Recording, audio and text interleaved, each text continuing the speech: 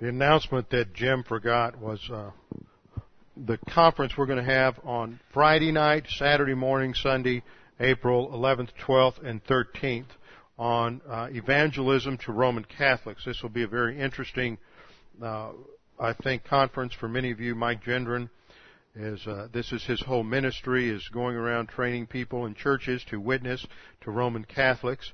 I think that especially, I know that many of you were raised in a Roman Catholic background, so I think that as this takes place, you may discover a lot of things that you didn't know about Roman Catholicism. So I encourage everyone to be here for that time. Also, one other announcement: Robin Rose came down with a serious infection last week and almost died when she went to the hospital last Sunday. But she recovered and she'll be coming home tomorrow. But they have two little kids, and so one of the things that we're doing when in a situation like that is try to provide some food for the family. So if you would like to prepare something that can be to take over to the family, so we make sure that they don't end up with 5 chocolate cakes and 1 Jell-O pudding, and so that things can be spread out appropriately. We have a church hostess that's part of the responsibility, and Sue Regal handles that for us. So check with her after class. Let her know what you would like to prepare so that she can kind of make sure things are organized and that everything doesn't show up tomorrow, and that we can kind of spread things out through the week to help take care of things there. Her husband David works for the Navy. He's also in the National Guard. Last I heard, he was supposed to go on active duty sometime in mid-April. So with 2 little ones at home, we need to be praying for them and also helping out with that need there. It's going to be a long recovery for her, I'm sure.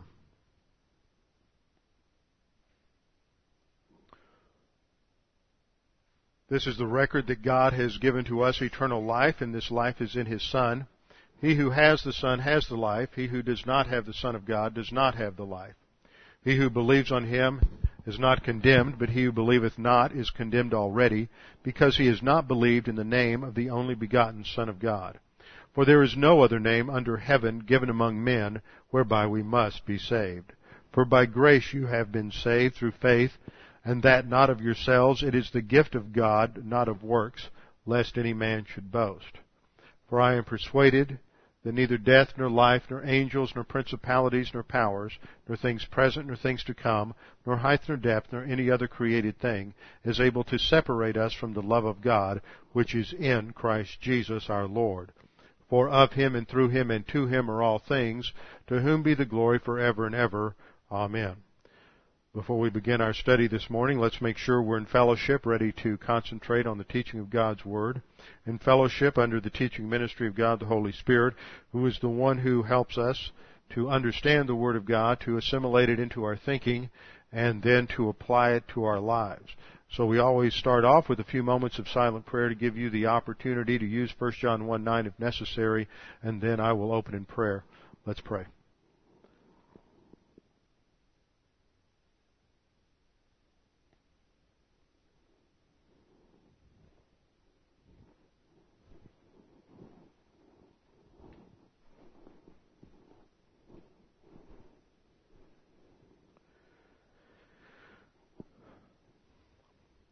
Father, it is a wonderful privilege that we have the opportunity to be called the sons of God, that we have been adopted into your royal family, and that with that adoption we have been given a vast array of spiritual assets and privileges, and that it is up to our volition to determine how they are activated and how they are utilized. Father, we pray that we might not be distracted from the goal, which is to grow to spiritual maturity, to reflect the character of the Lord Jesus Christ in our lives as it is produced through the filling of the Holy Spirit, as He produces the fruit of the Spirit in our lives. Father, we pray that we might keep our focus steadfast on Jesus Christ, who is the author and perfecter of our faith. Father, we pray at this time for our nation, for our president. He is a tremendous believer. He has tremendous confidence in you. We know from things that he has said that he understands principles of the faith rest drill, and that he is one who relaxes and once he has made a decision, knowing that the outworking of that decision is in your hands. We pray that you would give him continued strength and health and stamina. Pray for his family. We pray for other leaders, military leaders and civic leaders who are responsible for the security of this nation as well as the outworking of the plans, the war in Iraq. We pray for those from this congregation, for specifically Tom and Mark working over there, and we pray that you would watch over there, keep them safe, and enable them to do their job well. We know they will have opportunities to discuss things related to doctrine with those around them. We pray that that would be a positive time for them to be a tremendous witness for you. Pray for their families that you would sustain them during this time. Father, we pray for us now as we study your word that we might be challenged by what we have studied, that we would have the courage to respond to that challenge and to devote ourselves to the study of your word, to the assimilation of doctrine under the filling of the Holy Spirit, that we may grow to maturity. And we pray this in the name of Jesus Christ, our Lord and Savior. Amen. We're studying in 2 John. 2 John chapter, verse 8. 2 John verse 7 and 8. I want to go back and pick up the context there, so open your Bibles with me to 2 John, all of 13 verses.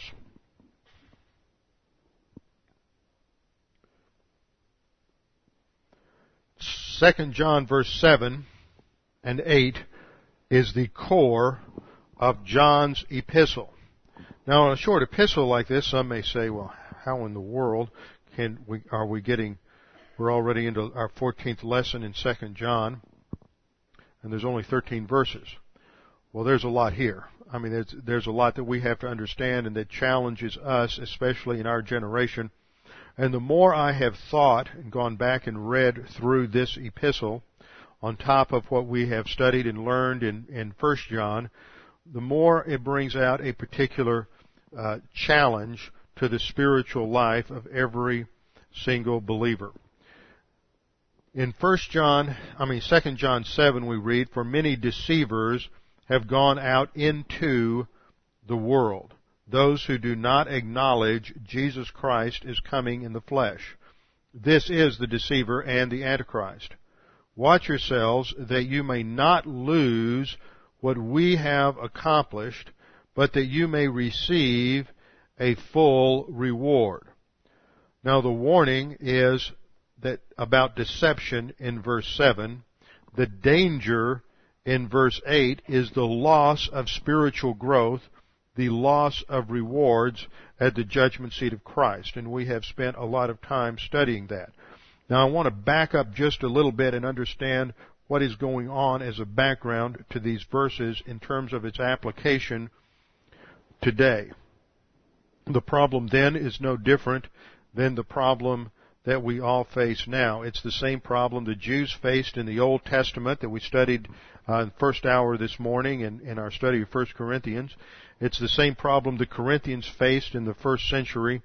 It's a problem that is defined as called worldliness.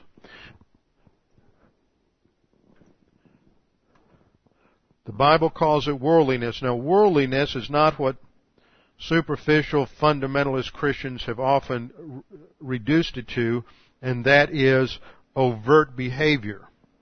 It is not overt behavior. It's not smoking, drinking, dancing, going to movies, wearing makeup.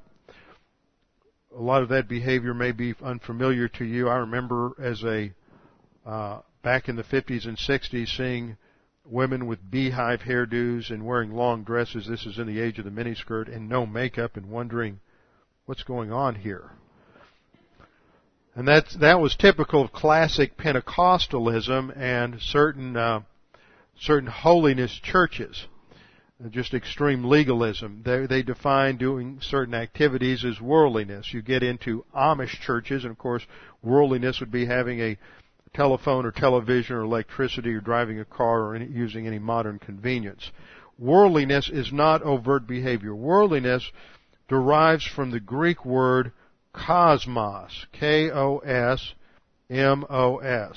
And cosmos can refer to the world in terms of the inhabited world, and that's how it's used in a few references in John's writings. For example, John 3:16, God so loved the world that he gave his unique Son, that whosoever believes on him should not perish but have everlasting life.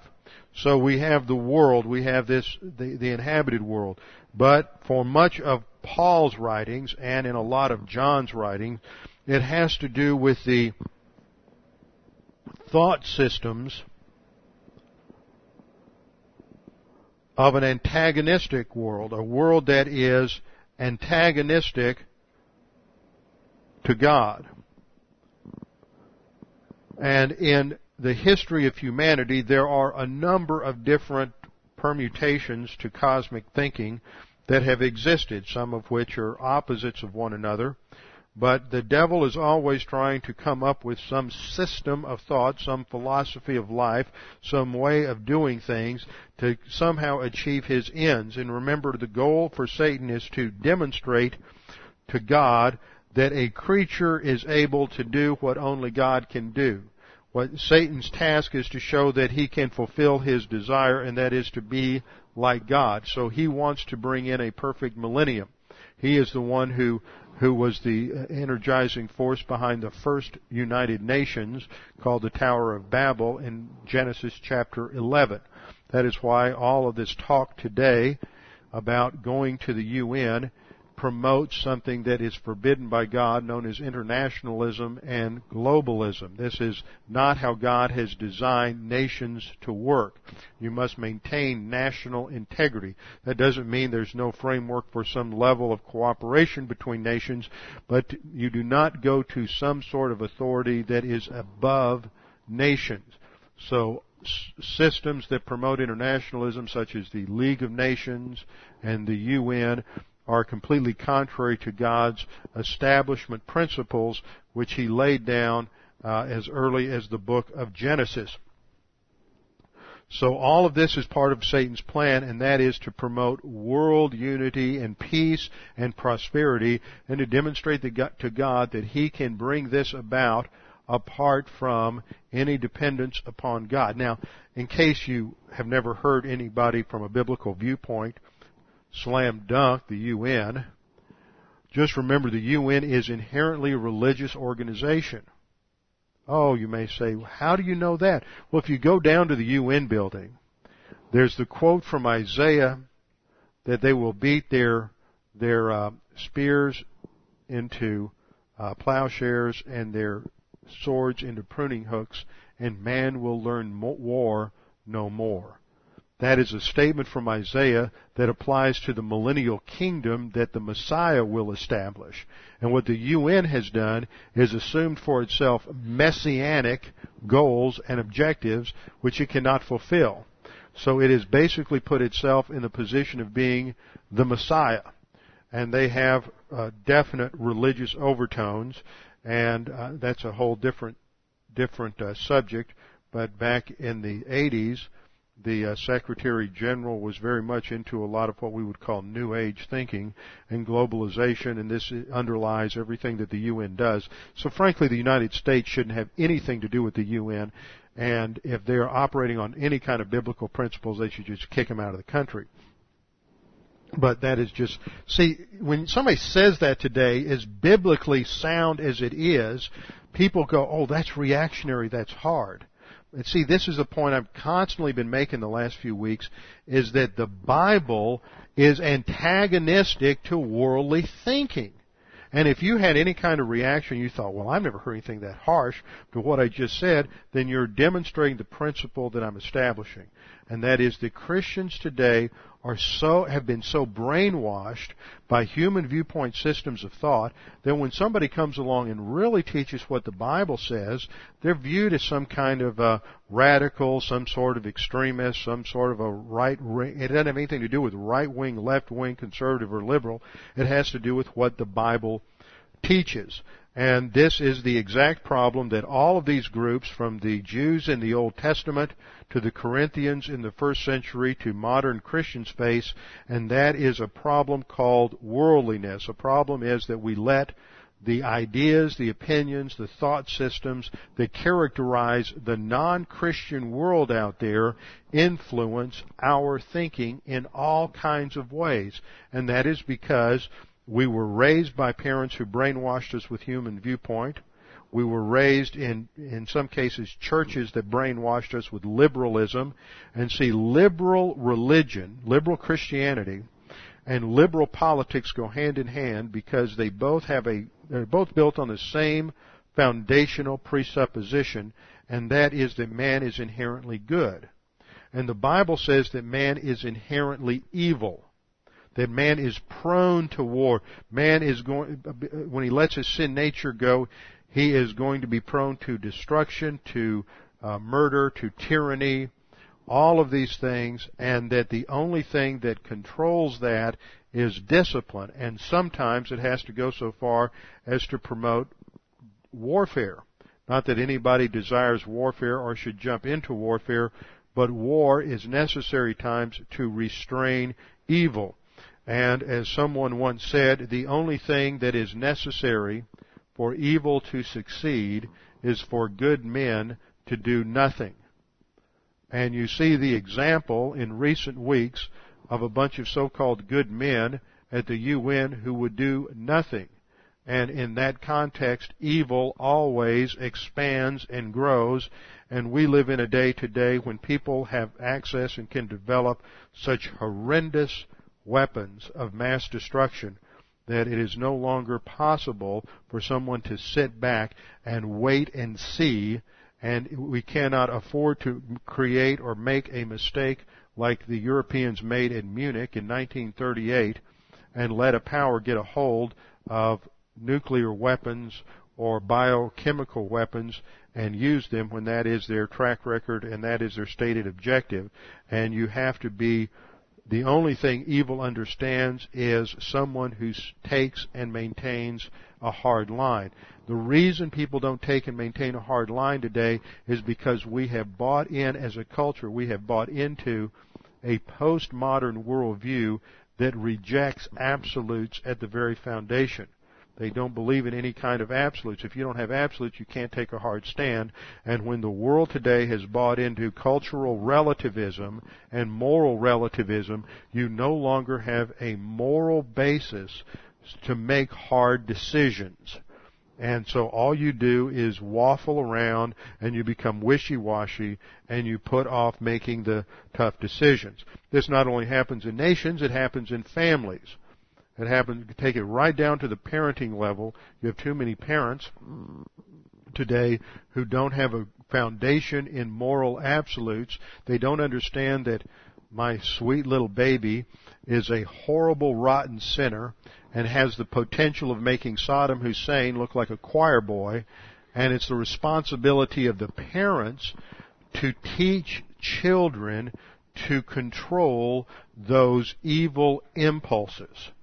If you do not, just go into any kindergarten, nursery school, first grade classroom in this country, and you will easily spot the children who come from a home where the parents did not teach them to control their baser instincts. I mean, they just run rampant, and you can just see some horrible problems in the making.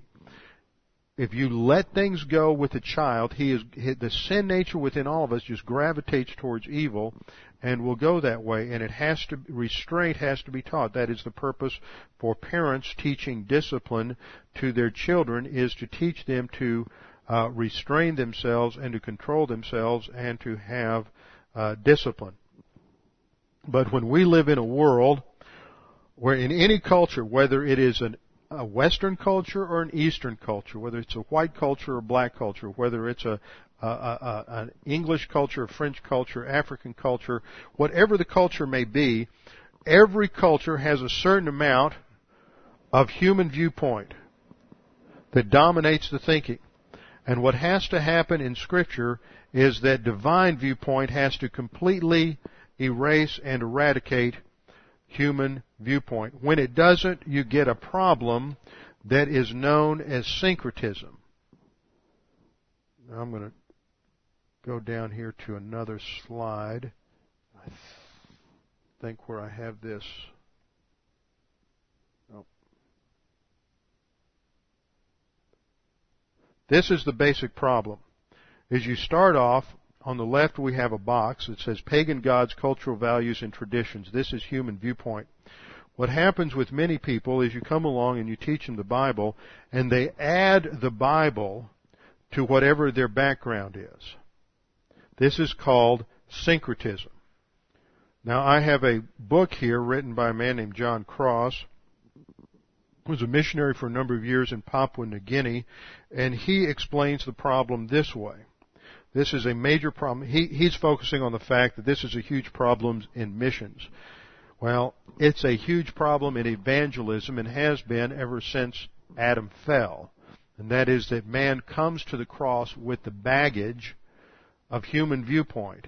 And what he tries to do to maintain his comfort level is simply add Christ, add the Bible to what he already has.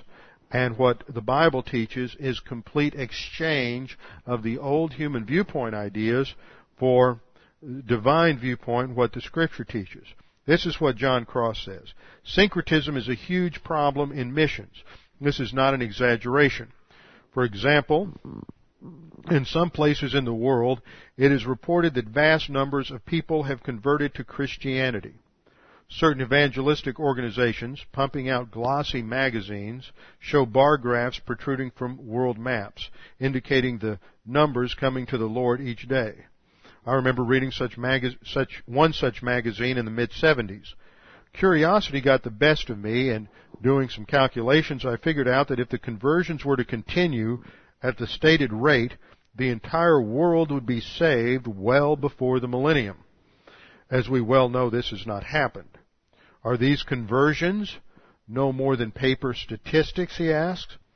Well, I would be loath to accuse anyone of falsifying records, but I think we can safely say that time has proven that a significant number of these converts are highly syncretized believers.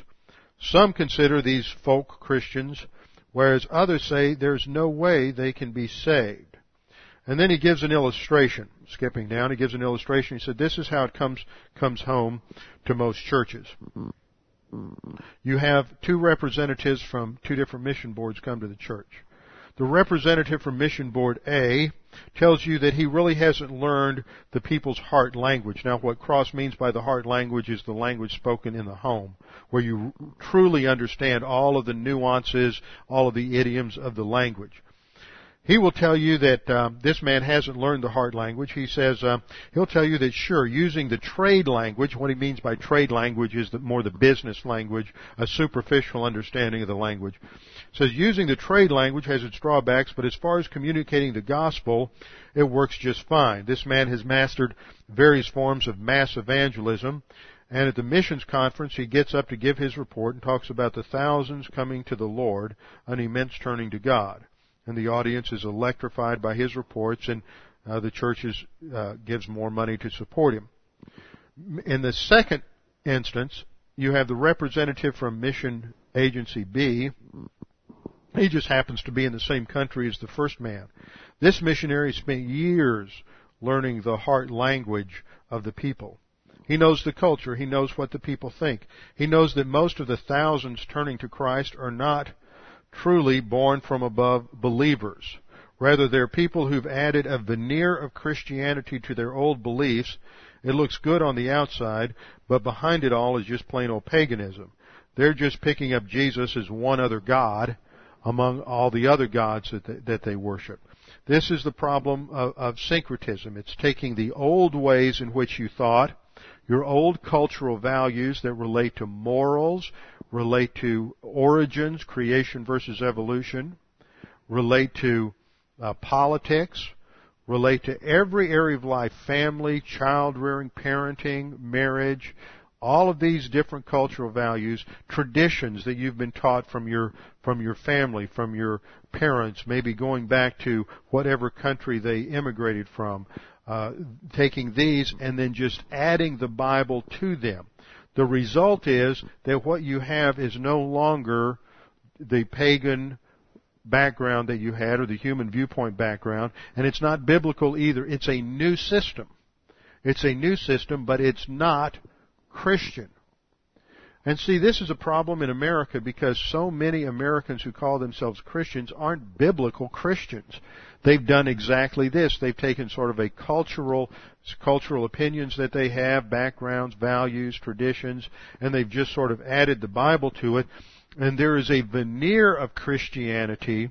They may use Christian verbiage, Christian terminology. They may quote a lot of Scripture. They may talk about Jesus. They may sing wonderful traditional hymns, but it's not biblical. There has not been a renovation of the thinking in the soul. This has always been a problem in Christianity.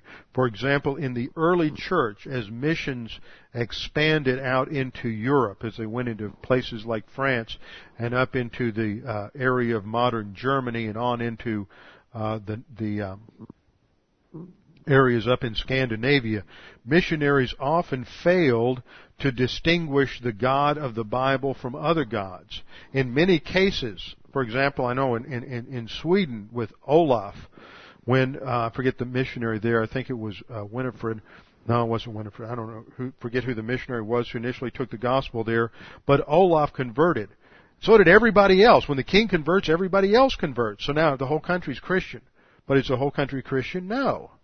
They still have all the gods and goddesses they had in their old Scandinavian pantheon. But now they just give them new names. They give them new names, and now they become saints. And so the old gods and goddesses that took care of fertility and good crops and the weather and everything else now became identified with saints. So basically what you did was you just absorbed the paganism, redefined a few things, but basically people didn't have to radically change the way they thought about reality, the way they thought about culture, the way they thought about the structure of the family, structure of the home, structure of society, structure of government. And so it becomes superficially Christian, but it is not epistemologically, I hate using a big word like that, it'll scare you off. It is not epistemologically Christian. That is, at its very core in terms of its knowledge, it's not Christian. Probably the most egregious example of this was that as in the early church in the 2nd, 3rd, and 4th centuries, as Christianity went out into areas as they were part of the Roman Empire in Greece, Turkey, Asia Minor, modern Turkey, Egypt, areas in Persia, they assimilated to the mother-child cult. The mother-child cult is a very ancient cult that you find in almost every ancient religion, where you have a mother virgin who would give birth to a child in the spring, and then the child would grow up and die in the fall and come back in the spring, and this was assimilated into the early church. And instead of like Isis and Osiris, it just became Mary and Jesus. The same figures that were used to worship the mother and the child would be brought into the church and just renamed Mary and Jesus. And so what the church did was just like a big amoeba, just went out and just absorbed these other ideas and brought them in, and they amalgamated into the early church. And this has created tremendous problems down through the years because people failed to renovate their thinking with biblical Christianity, and they just kept what was comfortable and kind of patched it up with a few ideas out of the Bible, but really didn't change anything. Now, this is the problem that John's facing in Asia Minor, is because of the background of the Greek culture, Greek philosophy, and Greek mystery religions. There was a movement, an intellectual movement, that was taking place at the end of probably throughout the 1st century, and didn't really culminate and coalesce as a technical system until the middle of the 2nd century, and then it became known as Gnosticism. But the elements that are in Gnosticism are all there in the 1st century, and people are thinking that way. Gnosticism was a movement that was intellectually stimulating to people. It has all kinds of permutations and ideas, and for some reason, people are attracted to things that are intellectually complicated. Somehow that if I can master all of these systems and all of this technical terminology, and if I can memorize all these flow charts, that somehow I am more spiritual, or it's a better system, or something along that line. Whereas in Christianity we have a very simple system, and this is what John has been teaching, what we've emphasized again and again. So I'm going to go back to our first slide, where we look at the overview of the Christian life. God, remember, God is a logical God. His thinking is coherent and systematic, so that everything that God does has a purpose, and it relates logically and consistently with other things. This runs against a lot of the grain for a lot of people who just are very sloppy thinkers, and they're lazy thinkers, and they just want to kind of believe whatever it is they want to believe, and they really don't care about putting forth the mental energy to see that these things are internally consistent and go together. But God is, and God has given us a spiritual life that we receive at the instant of salvation. A spiritual life that's unique. It's unlike anything else that ever existed, even among believers in the Old Testament. And it is a spirituality based on grace. Problem we have is that the world system has developed all kinds of alternative spiritualities. You have Hindu spirituality, you have New Age spirituality, which is similar. You have various kinds of mystical spirituality and degrees of spirituality. You also have legalistic concepts of spirituality, that if you just maintain some rigorous moral code, then you're spiritual. Today we have psychological systems of spirituality, that that spirituality is defined in terms of emotional or psychological well-being. And all of these run counter to what the Bible teaches. Now, we have seen that the biblical concepts of spirituality are based on mastering certain spiritual skills, and these are really fairly simple. This isn't some sort of technical thing. And what we've done here over the years is just summarize and pull together what the Bible teaches in terms of various different categories. That we have a way of recovering fellowship with God, which is confession of sin, 1 John 1:9. When we confess our sin, we're back in fellowship with God, and we are walking in harmony with the Holy Spirit. The Bible calls this filling of the Spirit and walking by means of the Holy Spirit. Ephesians 5:18 and Galatians 5:16. The spiritual life in the church age is a supernatural life based on right relationship with the Holy Spirit. The spiritual life is not a life that can be done and performed and lived by anyone apart from dependence on God the Holy Spirit. It is a supernatural way of life that has a supernatural means of being carried out. Then we have the faith rest drill, which is basically learning the promises of God and trusting God. We walk by faith and not by sight. That means that when the Word of God is more real to you than how you feel, than your opinion, than the opinion of your parents, than your cultural background, than your impressions, when the Word of God is more real to you than your circumstances, that's when you're walking by faith. When you're trusting the Word of God, the promises of God, and you understand the Word of God, and no matter how things might appear, you know that God has spoken truly and accurately, and you're resting on that provision. And this may run completely counter to experience. Can you imagine what it was like for those disciples? We referred to this last week under talking about the faith rest drill and fear. What it was for those disciples in Mark 4 when they're out there. And these are professional commercial fishermen, and they're out there in that boat on the Sea of Galilee. And Peter and James and John certainly, as well as the others, had all witnessed storms, but Peter and James and John, as fishermen, had all been through storms, probably many storms. And their whole experience is saying, we're history here. This is it. This is the end of our life. We've never seen a storm this powerful out on the Sea of Galilee, and the Sea of Galilee is known for having powerful storms. And all of their experience says that it's over with and we're going to die. But Jesus is in the boat. And they go to Jesus and they say, Lord, we're going to die. And Jesus says, why are you so worried? And He calms the sea. See, His calming of the sea and His power over the circumstances runs completely counter to our experience. But see, Peter and James and John and you and I would be sitting there going, this storm is so real and so powerful, it will destroy us, and we wouldn't be punching the panic button. We would be jumping up and down on the panic button. And we wouldn't be any different from the disciples in the boat. And you know, what Jesus is demonstrating is that faith in God runs completely counter to what you see, feel, taste, touch in terms of your experience. And that faith is essentially when the Word of God is more real to you than your circumstances, than your history, than your traditions, than your whatever else there may be from human experience.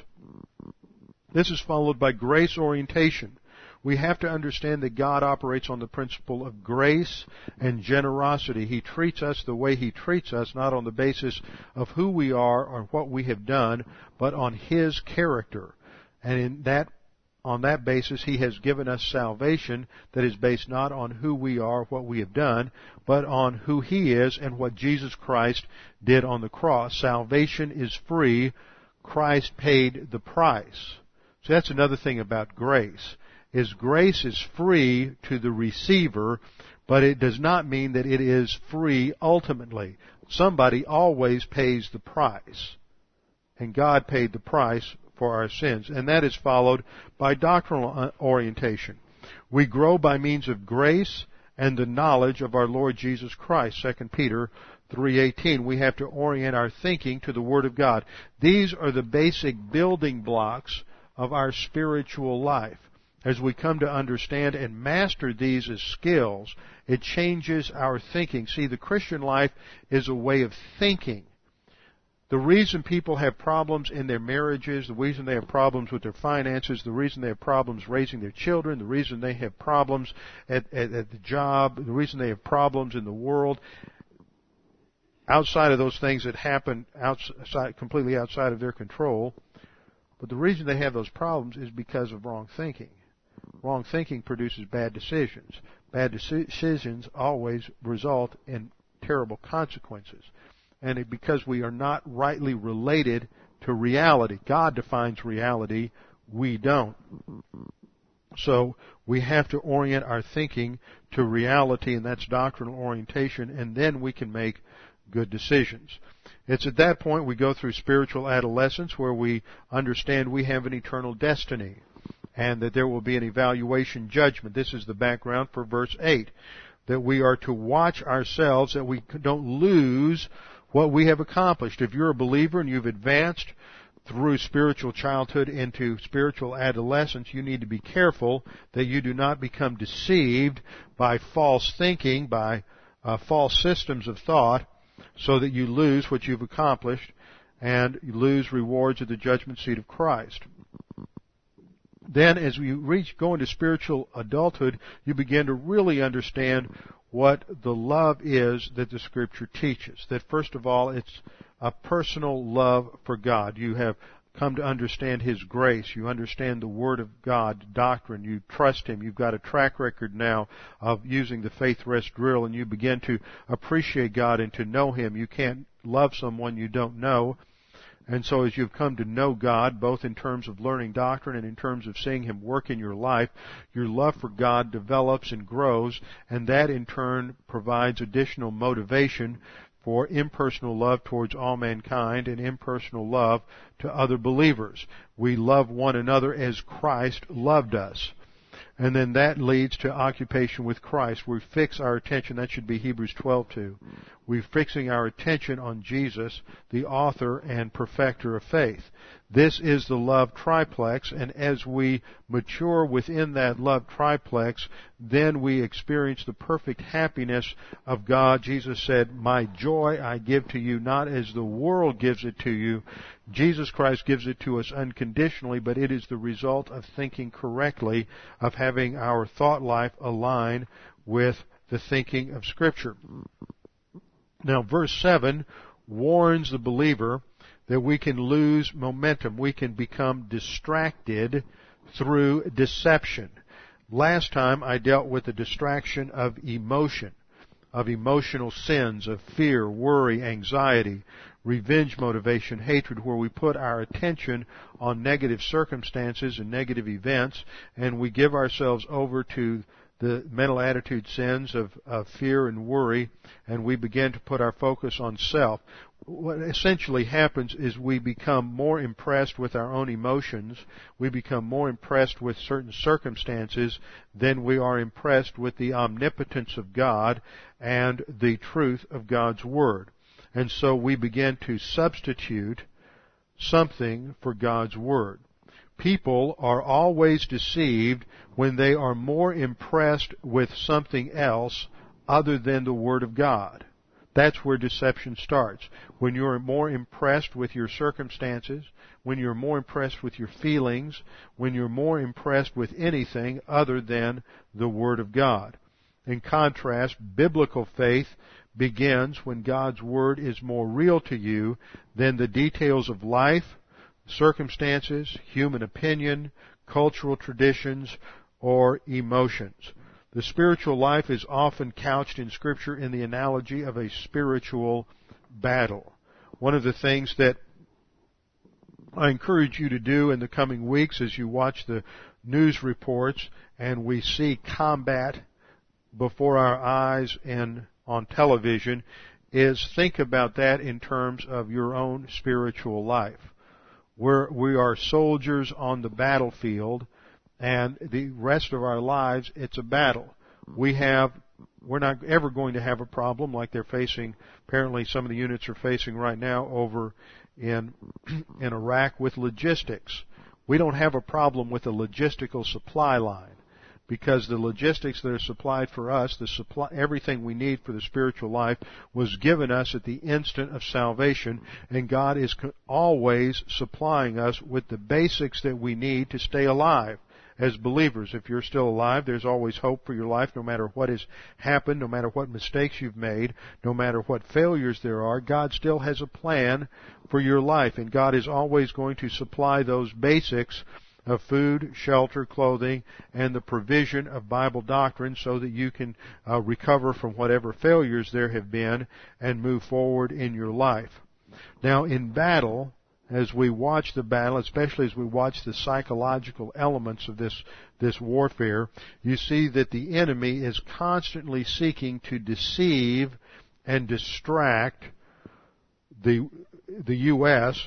from achieving the objective. Just think in terms of what went on before anybody fired the first shot, and all of the deception that has gone on from Saddam Hussein over the last 10, 15, 20 years. He has played a marvelous game of manipulation and deception because he understands that the West really doesn't want to face the fact that he is as evil as he is. He has studied Stalin. He has spent apparently hours and hours studying Stalin. Stalin did the same thing. Nobody in the West could fathom that anybody could be as cruel as Joseph Stalin. Stalin was responsible for the deaths of at least 50 million Russians before World War II ever came along. He is probably the greatest murderer to ever exist. Yet he was brilliant in his tactics because he made it seem as if the real problems weren't his. He wasn't the one doing all of the executing. He wasn't the one carrying out these these coups and killing everybody. Those were just the local territorial governors or regional power brokers. It really wasn't Stalin. And Saddam Hussein has studied Stalin and studied the way he used power and the way he deceived people, and he's apparently a brilliant student of history because he realizes that people in the West who've given themselves over to this foundational assumption that man is basically good cannot come to grips with evil as it exists. I mean, if you think about it, Reagan was vilified and pilloried in the press because he characterized the Soviet Union as the evil empire. The same thing's been happening since September 11th, is that the liberal elitist press, sarcastically refers to this axis of evil that President Bush has mentioned. Why is that? There's a philosophical reason. They don't believe there's such a thing as quantitative evil existing in the universe. And this is the foundational assumption of liberalism, whether it's liberal theology or liberal politics. And it operates on a false view of the world. I mean, let's put it this way. If you believe that man is basically good and man is not basically good, then every decision you make about how society ought to be structured, assuming man is good, is going to have devastating consequences if the opposite is true. The same would be true if man is basically evil and you construct your whole view of society and everything on that assumption, and man is basically good, you would not be living within the realm of reality. But the Bible tells us that ever since Adam chose to disobey God in the Garden of Eden, the human race acquired a sin nature, which is a constitutional defect and propensity to evil. And only God can provide the ultimate solution to that problem. And when that is not honestly dealt with and grappled with in our philosophical systems, in our legal systems, in our political systems, in our educational philosophy, in our understanding of family dynamics, then whatever the solutions are, they will be marred and flawed and fail and end up producing disastrous consequences because they are not in the realm of reality. So we have to understand that just as we fight a spiritual battle, Satan is out to deceive and distract the human race through all kinds of false philosophical concepts and religions. And at the core of many of them is this idea that man really isn't that bad, that he can balance out whatever mistakes he makes by good deeds. Now, I suggest to you how fraudulent that is. You don't live like that. Liberals don't live like that. I mean, just find me one full-blown liberal who thinks that after he kills somebody, he can just walk into the courtroom and say, well, look at all the people I didn't kill. Let's just balance this out, and I killed this one person, that's right, but I didn't kill anybody else. I've been good for 50 years. I don't even have a traffic. Let's weigh this out, and all the good that I did, all the money I gave to all of the charitable organizations, that ought to balance this out so that I don't go to jail, so that I don't get executed. You can see how that really has influenced our judicial system, because they'll go in and they'll plea bargain down a lot of crimes on a basis like that, and somebody won't really do the time that they should do. But that is because we don't understand the system. But ultimately, at the very core of the way we live, we know that doesn't work. You can't balance out an evil act with a bunch of good acts. That doesn't work. Only God could provide the solution, and He provided that in terms of Jesus Christ. And so all reality, all truth starts with understanding what has happened in Genesis 3 and what happens at the cross. And if your starting point isn't there, then you are going to have some real problems. Now, the problem that John faces with his church, this church in Asia Minor, is no different from any other problem, and that is the problem of Gnosticism. Now, in his day, Gnosticism was just sort of a hodgepodge of a lot of different ideas. It held to everything from reincarnation. Basically, how Gnosticism came into effect, you had different influences. You had an influence from Persian dualism, Manichaeism. You had an influence to some degree from Judaism. It picked up ideas from Christianity. Had a large influence of ideas from Greek philosophy and also from the Greek mystery religions and Greek mysticism. And all of this produced something called Gnosticism. And sometimes it's very difficult to get a handle on Gnosticism because it was a syncretistic system that just sort of merged together something from everything so that everybody could find something they liked and that they would be attracted to. In many ways, it's not any different from what became known as the New Age movement back in the 80s. Now, you don't hear much about the New Age movement anymore. Do you know why? It's gone mainstream. It's not New Age anymore. It's how the man on the street tends to think. It went mainstream, and once it went mainstream, then it was no longer news, and you don't talk about it anymore. But I remember one writer said defining the New Age movement is about as easy as nailing macrobiotic jello to the ceiling. Because it holds to everything. I mean, it's just a blend and mix of all kinds of ideas from modern psychology to works religions, reincarnation, mysticism, demonistic ideas, Hinduism, monism, all wrapped up with a bit of scientific terminology thrown in here and there to give it credibility to a Western audience.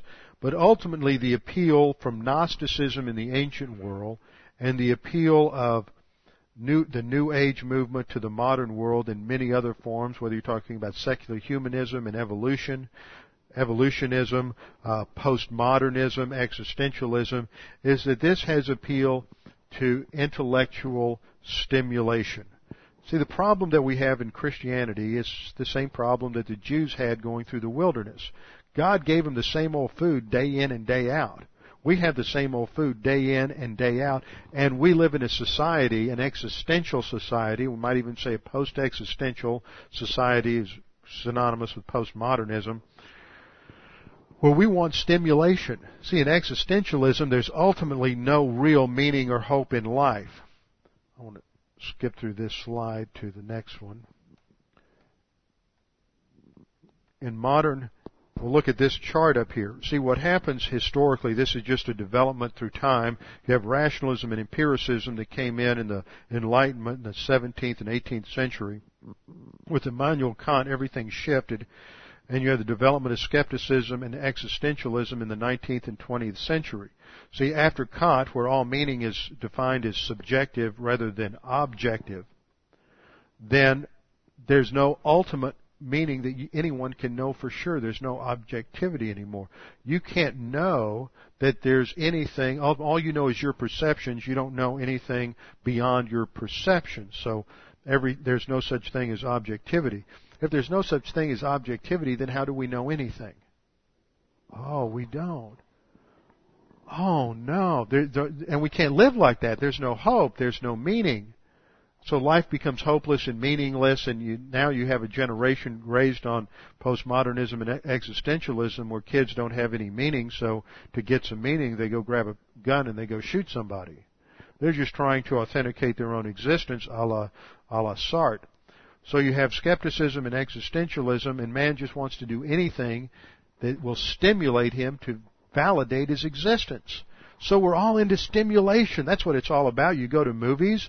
You ever watch the trend in movies with all the different technical advances that they have?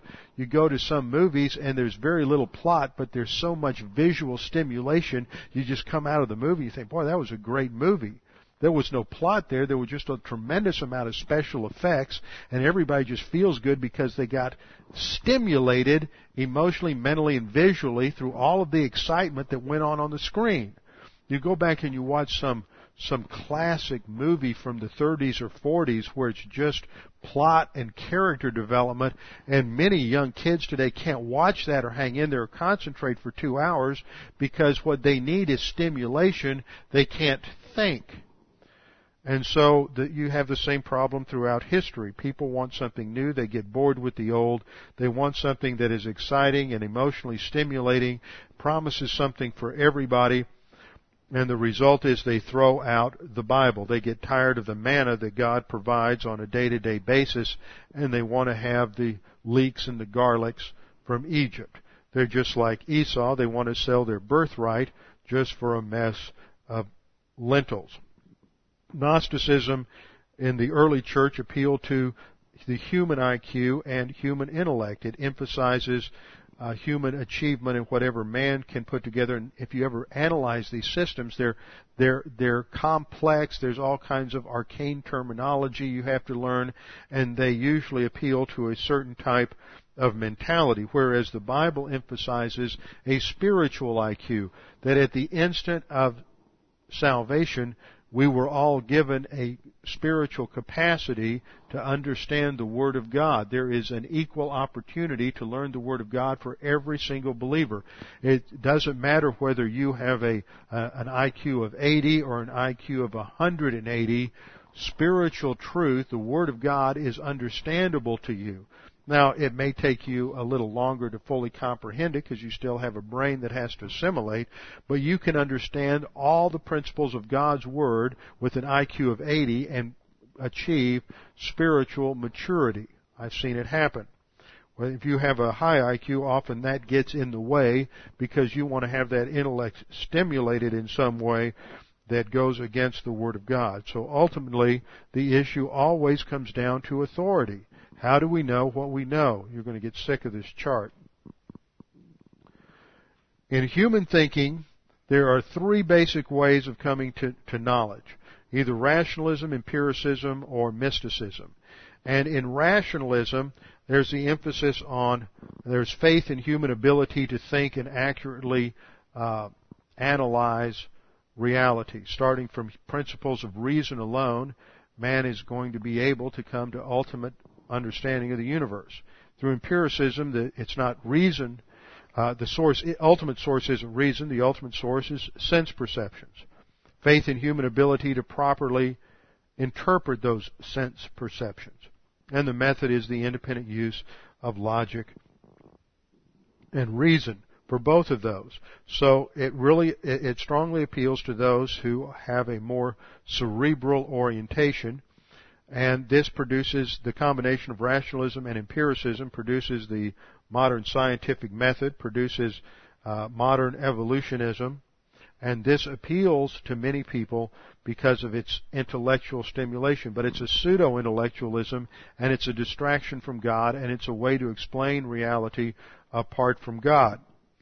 That always breaks down in history, and what happens is mysticism always takes its place, and we're in that place in history, in our culture, where the hope that science offered broke down, especially with the development of the nuclear age, and in its result there was skepticism and mysticism grew up, and now we live in an essentially mystical society that emphasizes mysticism, intuition, and emotion. This was the same kind of thing that had happened in the ancient world with Gnosticism. It has an appeal, a certain sort of pseudo-intellectual appeal, but it is completely antithetical to the Word of God. People become enamored with all of these ideas, but unfortunately they never learn to think critically. You know, thinking critically is one of the most important tools that a pastor can ever develop, and unfortunately we have too many people who think they can go from the pew to the pulpit without going through seminary, and it's created some long-term negative consequences. People have to learn how to think, and you don't learn how to think critically unless you go through the rigors of academic discipline. Unfortunately, in fundamentalist circles in the 20th century, there developed an anti-intellectual reaction, and so we moved away from a lot of seminary training. But we live in an era when we need to have seminaries that can train pastors to read Greek and Hebrew, to exegete the original languages, pastors who know theology, know how to think critically, and after 20 or 30 years in doctrinal churches, where we have seen fewer and fewer men go to seminary, we're now at a place where we don't have men who are academically qualified to staff seminaries. You know, the old seminaries that we sent men to in the 60s and 70s are already increasing the speed of their drift to the left. Same thing happened 100 years ago. So new seminaries are springing up. There's a Oregon Theological Seminary in Oregon. There's Chafer Theological Seminary down in Southern California. There's another seminary that Norm Geisler started down in North Carolina. The problem is finding men who are academically qualified to teach there. It requires men who have masters in theology and hopefully PhDs. But if they never went to seminary, they don't have the academic qualifications. One of the challenges the Chafer Seminary is going to face over the coming years is finding academically qualified men, because too many men thought they came out of doctrinal churches, thought they could short circuit the process and just go from the pew to the pulpit, and they didn't get the academic degree. So now we don't have the men necessary to staff the schools. This is a challenge to anyone out there who is a believer, who is sold on doctrine, to proceed toward academic excellence and to get the advanced degrees. These are desperately needed. When we face problems at Chafer Seminary, such as accreditation, it's important to have men who have PhDs in education, who know how to work within the system to get a school accredited. But when you have people who have given up and have foregone the academic discipline, then where do you get the men you need to fill the task? So there's a tremendous challenge to have people who are willing to take up the challenge to go to school, to spend 4 years or 8 years in academic discipline and sacrifice in order to get the tools needed to be leaders and to teach the Word. So we live in an age where we are in the same place as many of John's readers. They have not watched themselves. They are about to lose what they have accomplished simply because they have bought a deception. In many ways, some of these deceptions involve false systems of thinking. Other deceptions involve thinking that they could go from the pew to the pulpit without going through seminary. There's all kinds of deceptions in the world today, and when we get involved in emotional deception, when we get involved in intellectual deception or any other kind of deception, then what happens is there is a loss of reward, a loss of blessing. We risk divine discipline, and it can become destructive to our own spiritual life and our own lives, even in the sin unto death. Next time we will go forward into verse 9 and see the impact of how to deal with those who don't stick with orthodox biblical doctrine with relationship to the person of Christ, with our heads bowed and our eyes closed. Father, we thank you for this opportunity to study your word, to be challenged by your word, to be careful. We are all so easily deceived. We become impressed with too many things other than your word, other than you. Yet the Scripture says that the only thing that should impress us is your word and your truth, and we should be impressed by the God who created all things. Father, we pray that if there's anyone here this morning who is unsure of their spiritual life, unsure of their spiritual destiny, uncertain of their having eternal life, that they would take this opportunity to make that sure and certain. Right now, right where you sit, all you need to do is put your faith alone in Christ alone. You don't need to utter a special prayer. You don't need to walk an aisle, raise a hand, make a moral commitment to God, change your life, or any other human factor. All you need to do is to accept the free gift that Jesus Christ died on the cross as a substitute for your sins, and that by trusting in Him alone, you can have eternal life. Father, we continue to pray for our nation, our national leaders, that you would give them wisdom and strength, that our president who does understand absolutes, our president who does understand the reality of evil in the world will be able to maintain his course, that he may provide protection for this nation. But ultimately we realize that our protection resides in you. You are the one who watches over us. You are the one who protects our borders. You are the one who foils the plots of the evil ones. And so we rely exclusively upon your protection and your guidance. We pray these things in Christ's name. Amen.